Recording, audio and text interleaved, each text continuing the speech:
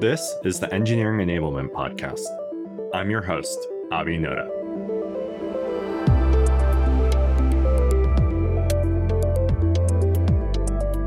This week's guest is Mark Côté, who leads developer infrastructure at Shopify. Mark previously came on our show to talk about his team's charter and initiatives. In today's episode, we focused the discussion on Shopify's biannual developer survey program, which provides valuable insights to Mark's team and other leaders across the company. We start by talking about the origin of the survey and the effort that goes into designing and running it. We then go deeper on survey methodology and participation rates, including Mark's theories on what may be driving things higher or lower. The latter half of our conversation focuses on survey design, data analysis, and how they interpret their data. Shopify's developer survey program is one of the more notable long-running examples in our industry. So whether you're thinking about running a survey or already doing so, I think you'll find Mark's insights extremely valuable. I hope you enjoy listening to this episode. Mark, so good to have you back on the show for the second time. Excited to chat today. Thanks for your time. Thanks for having me back. Well, the focus today is on your developer happiness survey. This is something I've heard about, I've read about, I've heard about from people I know who work at Shopify. I'm excited to dive in because you, of course, now lead it. So where I would love to start is the history of the survey. And I know this predates you, but would love to share with listeners what really prompted this survey starting and who drove it. Yeah, so we've been doing this survey since, as far as I can tell, at least 2018 and possibly sporadically before then. But 2018, 2019 is when this got a bit more disciplined and organized. So again, from my archaeology, as far as I could tell, this coincided with when my department, Developer Acceleration, kind of got formed of it as its own thing and got its own identity. And so around then, I think that was when we hired our first director of all of Developer Acceleration. And so I believe it was a partnership with him and then somebody who became a principal engineer at one point to start to understand what our developers needed. Shopify's had a very early investment and strong investment inside of developer experience and developer productivity. And so I think we started this survey probably earlier than a lot of companies were because we needed, I think, direction. We wanted to make sure that what we were doing was having the effects that we wanted. And it was probably a form of marketing, I assume, as well, and PR to help developers know, like, this is what we're doing. We care about your inputs. And so, we've been doing it twice a year since 2019, I believe, up to including this year. And I'm working on the latest edition right now. Well, I'm sure you've been following the news with like the new McKinsey report, how to measure productivity. And so I'd love to hear from you for listeners who aren't currently doing surveys. Why do you need a survey to help you improve developer productivity? It's interesting. We don't use this survey to, measure productivity directly. We have another kind of different initiatives to look at metrics and I think what we call engineering health as a whole. And so this survey provides a lot of guidance for our developer acceleration group. So, and engineering as a whole. In fact, we've kind of changed over time where when we first started, we looked a lot at a combination of our tools and systems, but also overall engineering satisfaction, including like the health of your code bases. And do you think you spend enough time doing maintenance tasks and cleanup and all that kind of thing? And we kind of moved away from that over a while because we didn't feel like it was super actionable. And we got a bit more focused on our tools and systems and where we thought we would have the most impact by understanding our users' satisfaction as a whole. And we pulled in some of our sibling teams, the ones who work on some of our front-end development tools, mobile tooling, other things in that area. But there's been a renewed interest, probably along with this engineering health metrics, for people to understand general developer satisfaction with our code. We have one of the biggest Ruby monoliths in the world. It's not all going to be perfect in there, right? And it's hard to programmatically understand all the health of these things. So we need a bit of that subject information. So we're going to start pulling those questions back in around satisfaction with how things are going. But in terms of our developer acceleration group, we divide up, or I use like a model. I love understanding things through models of 3 general ways that we get information. So one of them is our overall satisfaction levels. So this is our longitudinal, if you will, questions that we ask every time that we've been asking from the beginning. They give us coarse-grained information. If these scores change a lot, that's something to dig into, whether it's positive or negative. And actually, historically, they've been very, very stable. So we ask about what's your overall satisfaction with our tooling? how does our tooling compare to companies you worked at in the past? And would you say our tooling is getting better or worse in the last 6 months?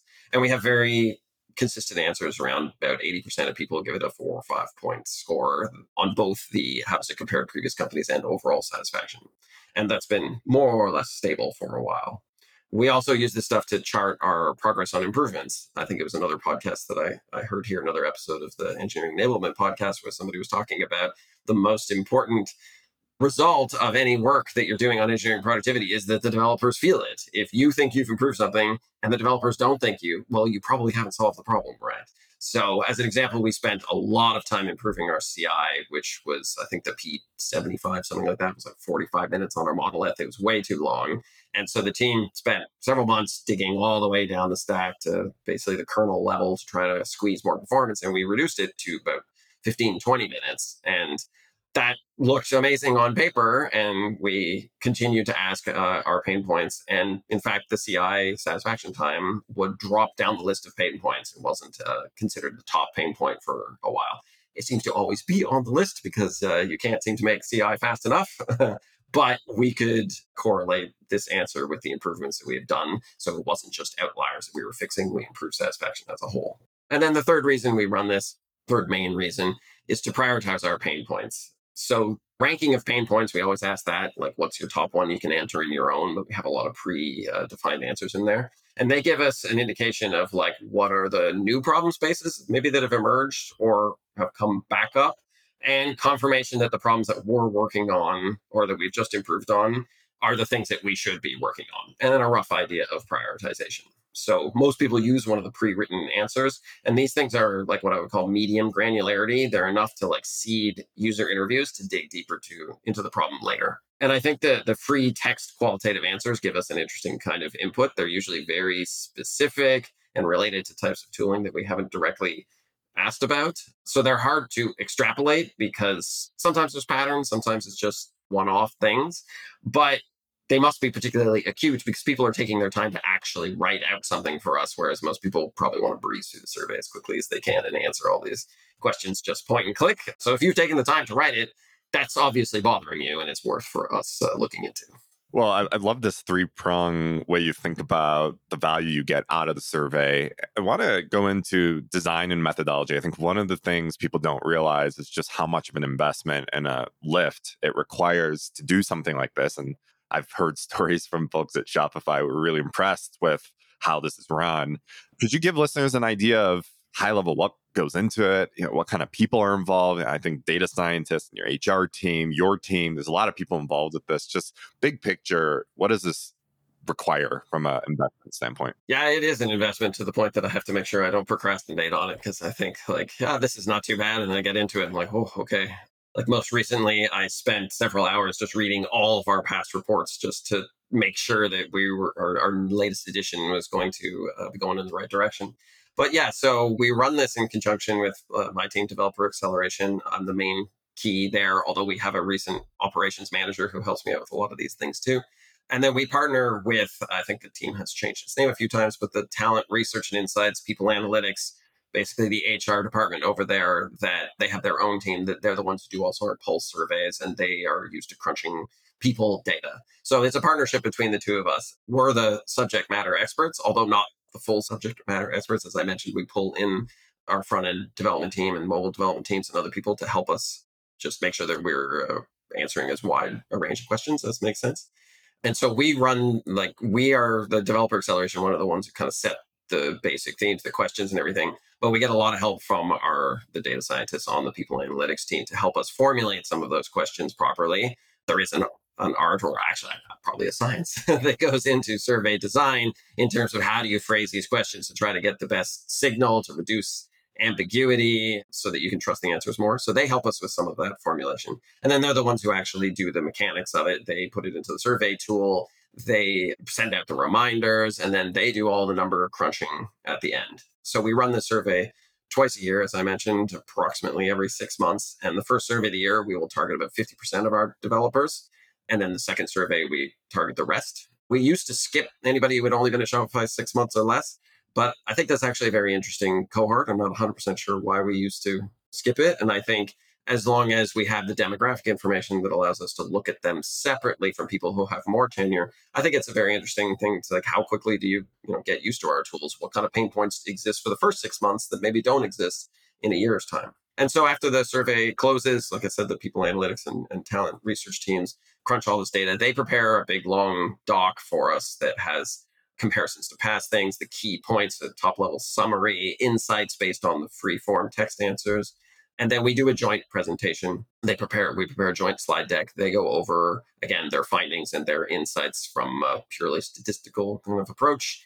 And then the second half of that presentation is where I and sometimes other people from my team will go over what we've done from last time, where we were addressing previous pain points, and what we're doing now or plan to do in the near future to address findings in this report. And then all that goes into our internal, what we call the vault, like our wiki. Basically, we have a single page in there that has all the past results and links to videos and all that going back to 2019. Well, clearly there's a lot involved, and that was an amazing overview. I want to start just double clicking into each of these parts because I think for listeners, there's so much here to learn. Starting with the twice per year, 50% sampling cadence and approach.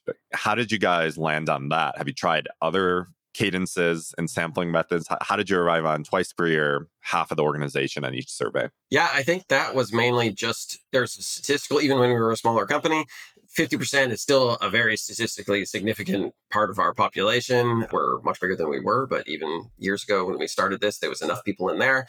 And then it just doesn't burn people out on surveys. I think we have had a bit of a fall in survey response rate, even though we haven't changed the frequency of it. But there's been a lot of other surveys, formal and informal, I think, that have gone out, more from different departments. And I wonder if that's kind of contributed overall to people being a little less engaged in spending yet more time answering these surveys. So I think we have to do a bit more marketing and maybe change a few things. We did toy with the idea of like, maybe we could do it more often and 25% of the time. I think the big trade-off is, as you mentioned before, the investment in preparing these things every time. We'd also have to take into consideration whether we would want to keep the survey the same longer, whether we would want to change things more often. There's trade-offs around that. But the 6 months felt right and gave us enough signal. You mentioned there's recently a bit of a drop in participation rates. So I want to ask you, what was that most recent participation rate, and what kind of participation have you typically seen in the past? Yeah, for a long time, I didn't realize exactly how well our surveys were performing until I read and heard about other rates, participation rates. And a couple of years ago, we were somewhere around 70% of respondents, of people we surveyed, would respond to it in the engineering departments. So apparently that's pretty good. And that held pretty true until I think it was just this past year, it dropped a little bit. It dropped to about 50% in January, and it's a little lower than that, somewhere in the 40 or something on the most recent one we did. I guess that's earlier this year. So it's been dropping a little bit, and I have some theories as to why that is. At first, I thought, okay, we're just asking too many questions. It's like a CI suite. People just want to keep adding in things. I tried to maintain a one in, one out kind of thing, but I think that kind of failed.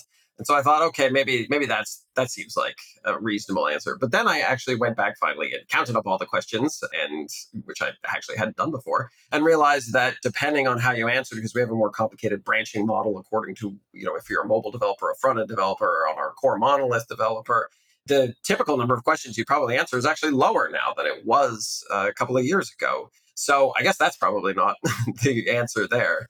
If I had to take other guesses, we have done a lot of surveying. We always have our biannual pulse survey, which is more general developer and more satisfaction across the whole company. And we also have just miscellaneous small surveys that go out sometimes from my team, sometimes other teams are very targeted. So that could be a part of it.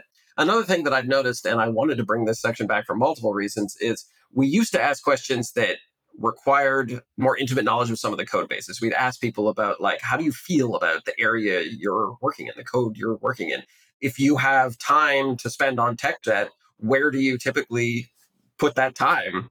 And we get a little more opinions about just the general state of how developers are spending their time. And I'm wondering if that was an engaging way where people like really enjoy it. I think I don't think I've ever done one of these surveys when I was a developer back in the day, but I can imagine that's the part where I'd probably have a lot of opinions. stuff that I'm working in every single day, right? The inner loop, if you will. And like all the CI/CD stuff is stuff that I have to interact with, but it's not like the fun part. So I'm curious. We're going to bring those back and we're going to put them in a section and fairly high up and see if that like gets people motivated to answer more questions. Yeah, mention these questions you had removed and then re-adding. And in addition to your theory around the participation rates, you've talked about how there's just been general renewed interest. Can you share more about that renewed interest in bringing back these things? And for listeners, these are things like you mentioned around code quality or even HR related things, maybe that your team can't really affect, but for the broader organization and teams could be interesting. So share more about like what's driving that renewed interest in these measures.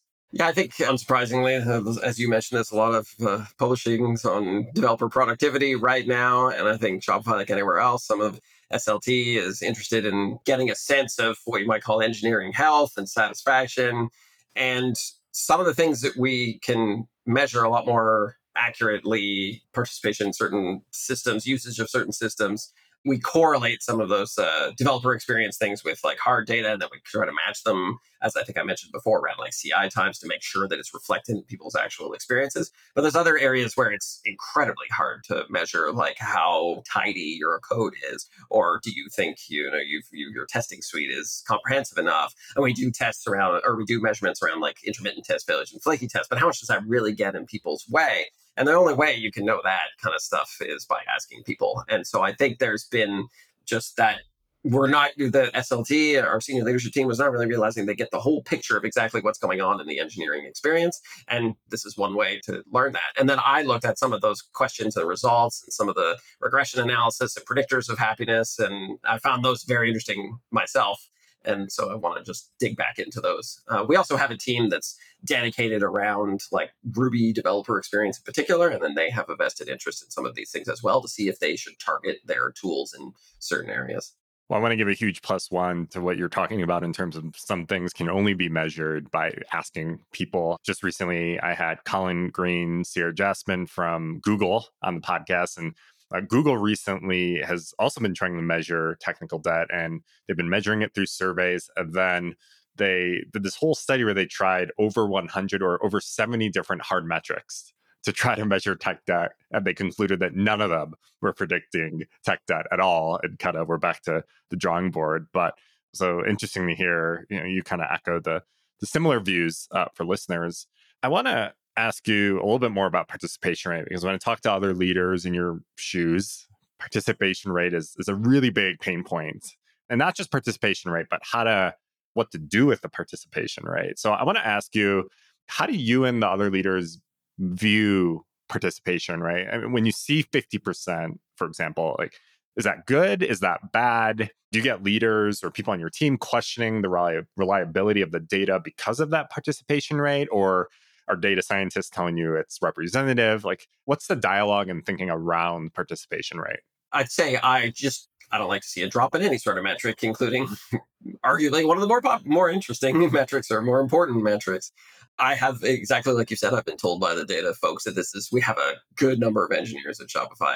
And, even if we're down to 40% or something, that's very statistically significant. So we're not worried about the accuracy. I haven't heard anyone, senior leaders or otherwise, remark that this is like a big problem, that we can't trust the results.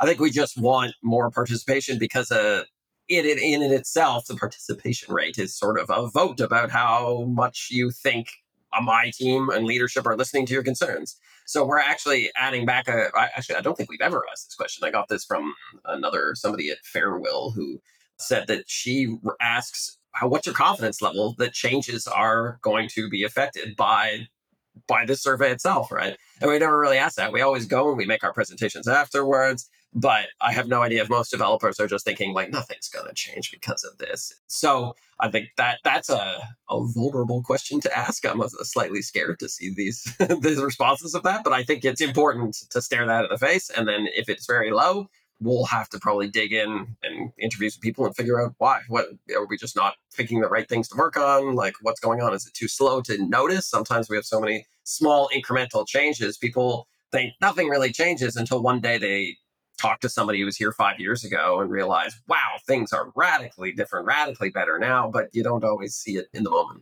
Well, off the record, I'll definitely reach out to you to learn what you learn about that confidence feedback from developers. I think that's a great and vulnerable approach. I love it.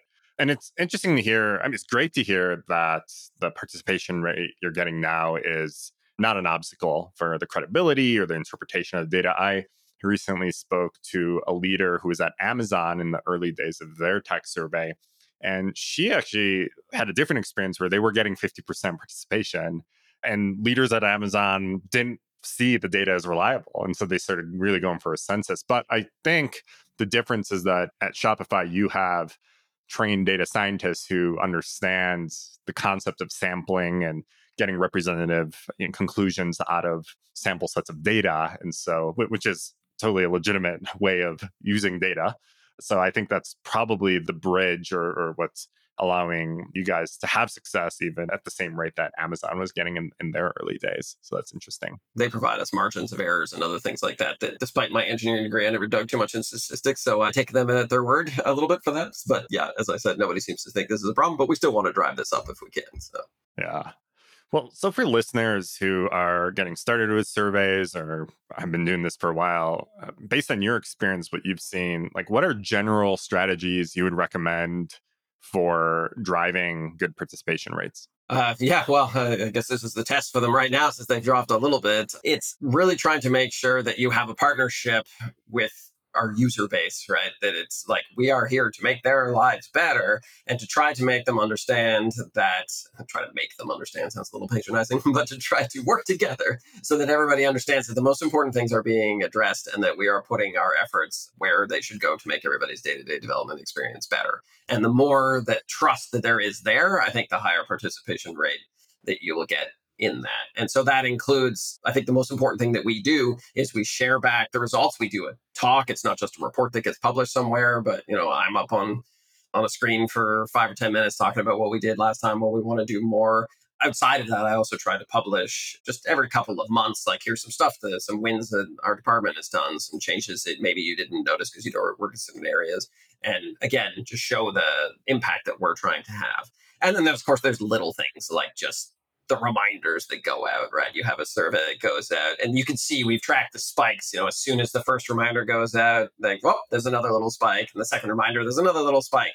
And so it's clear that those little remind people, everybody has so much to do that you have to nudge people and you have to talk about, like, we really, really appreciate, your participation in this kind of thing. But I think it's really comes down to making sure that this is really a partnership. And that's not just for the survey. That is the whole point of my department. If we stopped having that trust in our department, then we wouldn't be anywhere near as impactful. We wouldn't be doing our jobs properly. Shifting topics a little bit, and this is something we've already touched on, but I want to get a little deeper. What's the process of developing the survey items? Is this your team's job? Is it a collaboration between you and other technical teams? Or is it the PhDs and the people analytics team? Take us through the process. And I know since you've been doing this for a while, there's probably kind of a historical bank that you're working off of that was originally developed. So take listeners through the process of developing survey items. Yeah, it's mostly my department, our developer acceleration as a whole kind of takes the stewardship, if you will. It was our former director when I was hired, who I think may have even started or at least took over this survey and really made it into something bigger. And then he ran that in conjunction with our people analytics and talent research teams. And so we have definitely had a fork the document kind of model. Every iteration of the survey, we have a master question list. We make a copy of it, and then we go through the whole thing from top to bottom and try to pull in the people. So we want to associate some of our questions with the subject matter experts that are related to them. And then I tend to reach out to them and say, okay, we've got a new iteration. And I'm always reminding them, what did you get out of the last one? Were these things actionable? Because people will think that something comes out and they're going, this is going to be super interesting. And then they get the data afterwards and they're like, this actually kind of matches what I thought. And I actually don't know what to do with this. And so that means, there's a question that we could just get rid of and make room for more questions. And so the people analytics team at the beginning doesn't tend to be too much involved. They will help us with phrasing of certain questions, both for consistency, but also just clarity and consistency, I think, around the wording of some of these questions to make sure that we get the strongest signal, since that's not our specialty. And yeah, so we pull in all these subject matter experts. Most recently, I'm going to pull in like a VP as well, who like has a more vested interest in these things now and wants to go over the whole thing from top to bottom and see if his concerns are reflected in here. As I think I mentioned before, where I'm trying to take a little bit more of a global thing. We got pigeonholed a little bit into like just the actionable feedback for my department and maybe like one other department, but I want to get a broader sense so that I can feed this back into other leaders and directors and VPs, and so that they can understand, slice up the data a little bit and understand like maybe what's going on in their departments, the components that they work on, the apps that they work on, if we have, depending on how fine-grained data we get on that. Yeah, so, but a lot of it is, just getting the right people in front of this for the right doc, and always making sure that every question that we have in there is something actionable and that it makes sense to continue to ask it, and then to change it or remove it or replace it with something else if it looks like we're just not going to get any signal. And structurally speaking, I mean, is it Likert, unipolar, bipolar, 5-point, 7-point? I just really wanted to say all those things. But I mean, you get my point. Like, what are you part of those debates and discussions? What's kind of the design from a scientific standpoint? Yeah, most of them are 5-point Likert. So either star rating or very unsatisfied to highly satisfied. And then whenever we publish the results, the satisfaction rates are always the like 4 or 5 star. So if we say 80% of developers are satisfied with our tooling, we mean 80% of them have given a 4 or 5 out of star rating. We do have a few multiple choice type questions as well. So our pain points will be like pick 3 or 5 of your top pain points that get in your way. And then we'll have a little other section where people can write in things as well. And then we have a lot of free form comments as well. Most of them are just sort of in addition to our other questions. We don't really have too many that are just open ended. I think we might have 1 or 2 now. Most of them are like, if you have comments about the above, throw those in there. And then our people analytics team will be able to like dig in and look for patterns and analyze this kind of stuff. Maybe use LLMs now. We didn't really have that option before too. So that could be a new way of seeing what's summarizing complaints and suggestions. Yeah, definitely seems like a use case. I want to ask you, and you touched on this already, but when you're trying to measure something or get signal on something, you come up with a survey item and it doesn't always work well, right? Like the first time you run it, you get a bunch of data and you're like, this wasn't maybe really what we were going for. So how much churn and not A/B testing, but iteration do you see around specific items from survey to survey? Is there quite a bit of churn, or do you tend to like kind of get it on the first try and then stick with it so you get the trend?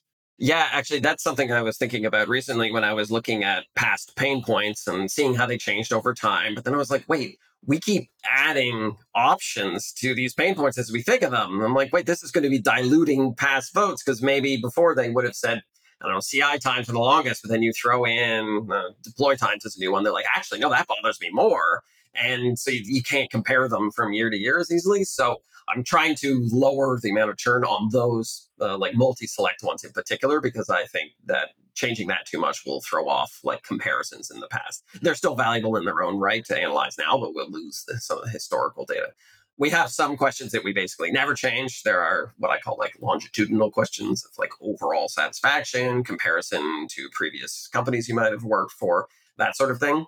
And then we will add specific things in if there's like a new technology. So when we when we launched our own cloud development environment, we threw in some specific questions around that because we're very, very interested and slightly worried that people were finding this difficult to work with, as was the case for a couple of surveys. And then, so there's a few of them that we tend to drop. I try not to like tweak the questions too much because like I said, it's too difficult to compare from before. But yeah, definitely replacing them and adding new ones in. Yeah, makes sense. And I don't know if you have good data on this. I mean, do you have an idea of how long it takes the average person to actually complete the survey? Oh, that's a good question. I think we looked at that last time. Our most recent one, we didn't have that data available, but we had people who would run through it. And I think it's somewhere around the 15 to 20 minute mark, which seems like we wouldn't want to go any longer than that. But yeah, that was another thing I want to test these surveys ahead of time with a handful of people who weren't involved in the process or are unbiased, that maybe they could give us their first impression of this survey coming in from, only knowing the previous ones, and then tell us like, well, that felt really long, or like, I don't know why you're asking this kind of thing and stuff. So we've never really done any beta testing of the surveys before, or at least not as long as I've been here. So I think that will be useful because, more than, from speaking from experience, more than 15 minutes in the survey, and I'm going to get bored. And, and we don't tend to record partial answers or anything like that, so we just lose all that data. Yeah, I kind of gone down the rabbit hole with this recently, and if listeners are interested, email me. I can share this, but there's actually quite a bit of literature out there that's interesting that looks at the relationship between survey length and participation rate. And it's not as precipitous of a drop off with increasing length as you would expect. I was surprised by that research. But I mean, empirically and just based on my own experience going through surveys, like you mentioned, the longer the survey, the more you feel like I'm never doing this again. So it's interesting to look at the research, and it's something I'd recommend to folks. I imagine, that's where I'm coming back to, like, the engagement as a thing. Are these questions that we're asking them that they really care about, right? It's no fun to do a survey where you just think like, I don't even care about any of these topics. Like, so you're not going to finish them if you're like, this isn't relevant, or if you get questions that sound too similar. I've done, consumer surveys before. I'm like, you've just asked me this question like 6 different times in slightly different ways. Like, I don't care anymore. So I want to try to get like bang for the buck on every question if I can. So you get the results twice per year. You've already touched on this, but take us through the process for analyzing this data. And I know that's something you lean on the people analytics team quite a bit for. You've mentioned demographic and regression analysis. Can you give some concrete examples of the types of regression analysis that you guys do, or what you find useful? Yeah. Something that I thought was very interesting is there's specific, and again, I'm not a stats guy, so again, I'm kind of taking their word at it, but there was correlations from particular tools or particular usage of tools and their overall satisfaction. So we have an internal tool called Dev. It's just sort of our bootstrapper. It's how you interact with repositories and do a lot of automation, everything from cloning them to running tests. And the dev up is a command that people would use all the time to just install all the dependencies or keep it up to date and all this. The satisfaction with our dev up was correlated to a high overall satisfaction. And that doesn't surprise me because, people are doing this every single day. Similarly, comfort with like production infrastructure was an overall indicator. And this is where our people analytics team suggested, like, if you want to get overall satisfaction, these things are so heavily weighted that the smoother you can make any of these things, the more like happy people are invoking these commands, the more smoothly, quickly they run, the overall experience of working at Shopify is going to be higher. So that really gives us a place to like dig in if we want to improve life of developers. We've also seen things like the people with shorter tenure are actually more satisfied and think things are getting better than people with longer tenure. So I think that feeds into my the longer you're here, the changes seem incremental, and you don't really think things are getting better as fast as you'd like them to. You get spoiled by the tooling that we have here, because people come here from other companies that just like, everything's so easy. Man, you're here for 5 years and all you see is like, but this could be easier. This could be easier. So they prepared the report that has a lot of those little insights and stuff in it, and just like a long, I don't know what it is, 6-10 page doc or something that we publish. And then they go over some of the results in a video afterwards, so they can highlight some of the particularly interesting finds. And then anybody who wants to can dig in more data. And we are returning to a confidential but not anonymous method where we can get all that demographic information. So like, we're not going to look at your specific, only our analytics team will have access to the specific individual answers. Like, I won't have any access to that or anything. But now we can slice these things up by tenure and by gender and by level of impact and all that kind of stuff, and get interesting correlations that way. You mentioned that the data gets put in a doc, published to everyone. I wanted to ask more about where you put that data. Is that, for example, Amazon has their own tool they've built. Google has a similar tool where like anyone can come in and query, slice, dice, explore the data. Do you guys do something similar to that, or is it more of a static report that gets shared out? We did a tiny bit of that last time, and I feel like it was the first time, as far as I know, that gave some people access, I think more like directors and stuff, to see this kind of stuff, because it is kind of sensitive. We don't want people using these things for the wrong purposes and measuring individual productivity or satisfaction or something. And so in the past, it's been more static. We just have the report. It's all on our internal wiki type application and all the historical stuff as long as we've been, well, almost as long as we've been running the survey. I think back to 2019, they're all published there. The videos and slides that we all do afterwards are there. But I think like as our internal data gets more mature, I think that's like a wonderful idea that I want to explore as well, is give people the ability to look into those. We have a lot of data analytics tools, and we're in the middle of switching out to better ones. So I think I wouldn't be surprised if I get feedback from directors and VPs and stuff that they'd love to see more of that data under their own control. And so if your reporting currently is more static in nature, I assume that individual teams don't get like team level breakdowns currently, but is that something you get asked? Like the managers reach out, say, hey, can I get a report just for my team? And if so, like, how do you respond to that?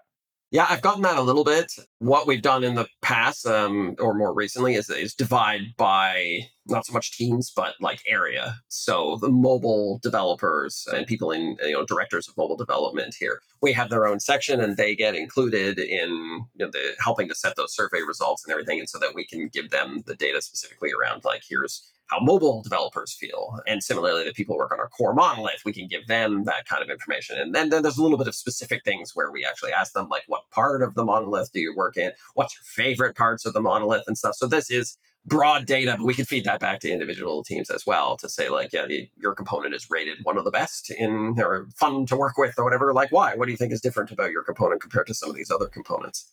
So we can learn as a group together like that. What you just said just sparked another question, and I think listeners might have this question as well. It sounds obvious, but I don't think it is. How do you actually know which of your developer population works in the monolith, or what part? Are those questions in the survey, or are you like combining the survey data with like GitHub contribution data to identify segments? Yeah, no, we asked that very specifically. We asked, like, how many repos do you work with? Do you work with our main one? Because we have a lot of like some branches in there. So it's like, if you work on our core monolith, or if that's one of your top repos, then we will ask you follow-up questions. I think, again, there is actually some interest right now by some of our data science folks that I've been working with, some new people that I've worked with for the first time, around we could probably get some of this data automatically. We don't need to ask people. So it's not so much, they won't trust them or something, but there's probably, we could save on certain questions if we ask things. But I think it would at the same token, we wouldn't want probably to pull in that data at the beginning of the survey. I'm not sure, offhand, that feels a little creepy if they already know everything that I am at the beginning. So we'd want to ask, are you a core developer and things like that? And it gives a subjectivity kind of thing too. What, as an aside, we actually asked people around like GitHub teams on a separate survey recently and asked them, how many GitHub teams do you think you're a part of, but don't check. And then we asked them, okay, now check and see. And people were like members of more of these teams than they thought. So there's funny little things that we could do around people don't actually even realize some of the things, like how often they work in something unless you measure it. So there might be some interesting perception versus objective reality comparisons we could do. Yeah, it could be interesting if the inverse were true, right? Like people don't commit to a repo, but they say they work on it. Yeah. A lot of people probably have strong opinions about these things that they don't actually work in very often.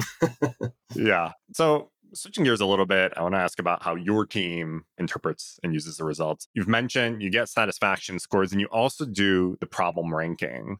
How do you balance those two? Like, which do you look at more as the signal of what's important or what's improved? Like, do you look at the changes in rankings or the changes in scores? How do you think about those two things?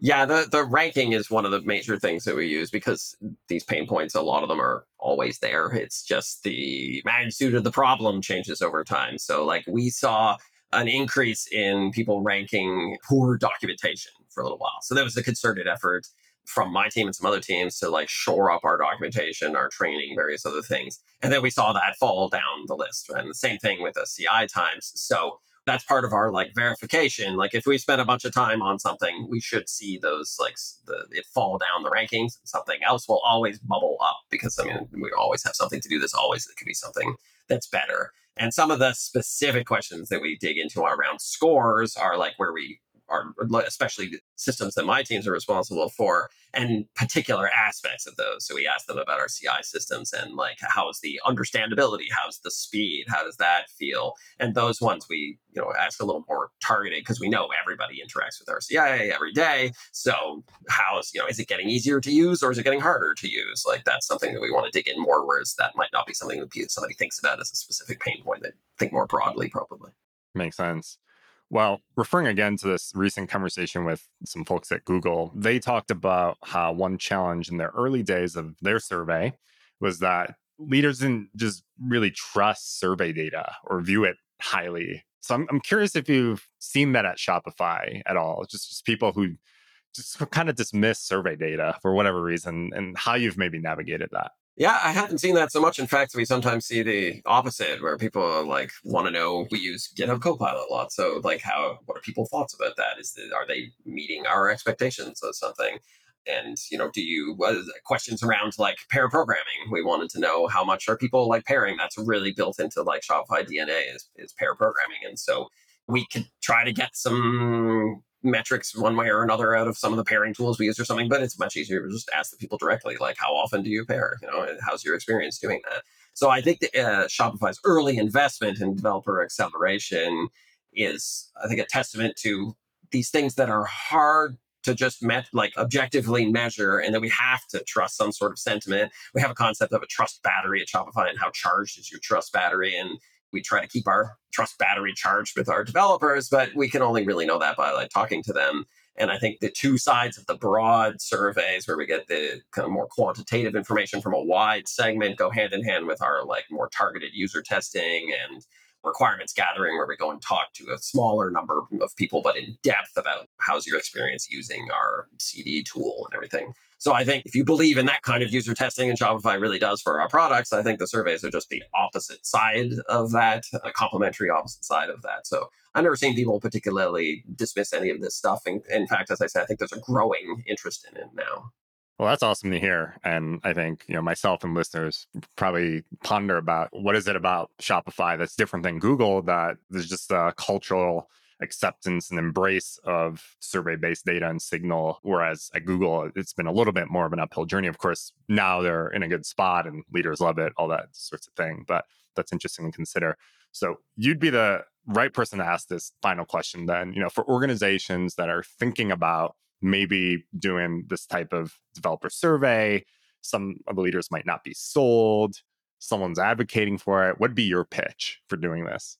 I think it's, again, if you are investing in your developer experience and your developer productivity, if you have or are considering setting up an org to do that kind of thing, I think you just need that feedback cycle. You're going to, presumably most of the companies out there are doing marketing and surveying their user base. We have sort of a friendly client customer or customer producer sort of relationship inside of here, we need to know that same information. And I think there's no way you get it. And developers a lot of them like sharing their opinions if you ask them the right questions. And I think compared in conjunction with your own metrics that you can have around usage and other things, it's just a really good way of getting a sense of what do your developers really care about? What is their blockers? And how do we build trust that we're trying to fix these things? And this kind of feedback loop, I think, is invaluable. And it doesn't have to be a long survey to start with. It could just be around some things of, how's your day-to-day experience on this? Are we meeting your expectations around our CI/CD? I mean, probably not, because like I said, developers have very high expectations, but to what degree are we not yet meeting your expectations around CI/CD? And, how do you feel working in your code base? Do you wish you had more time, right? But the key is that you have to follow up on those things. If you're going to ask these questions, you have to do something about it afterwards. Otherwise, you'll actually lose trust instead of like building trust. So as long as you're taking these things seriously, even if you're not getting it perfect on the first survey, feedback the information that you're learning back to the developers, show that you're taking it seriously, and then you'll just continue to build this trust. You'll continue to build high value developer experience, and people will talk about it, and then more people will want to work for you. Well, I love it. I hope listeners who are in this position of thinking about this can use the inspiration you've just provided to hopefully move things forward. But Mark, hey, really enjoyed this conversation. Really appreciate you taking the time to chat with me again, second time on the show. Thanks so much for the insights you've shared. Thank you for having me back. I've enjoyed this conversation as much as the last one. It's always great chatting.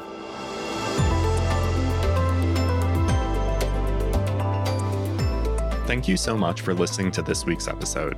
As always, you can find detailed show notes and other content at our website, getdx.com. If you enjoyed this episode, please subscribe to the show on Apple Podcasts, Spotify, or your favorite podcast app. Please also consider rating our show, since this helps more listeners discover our podcast.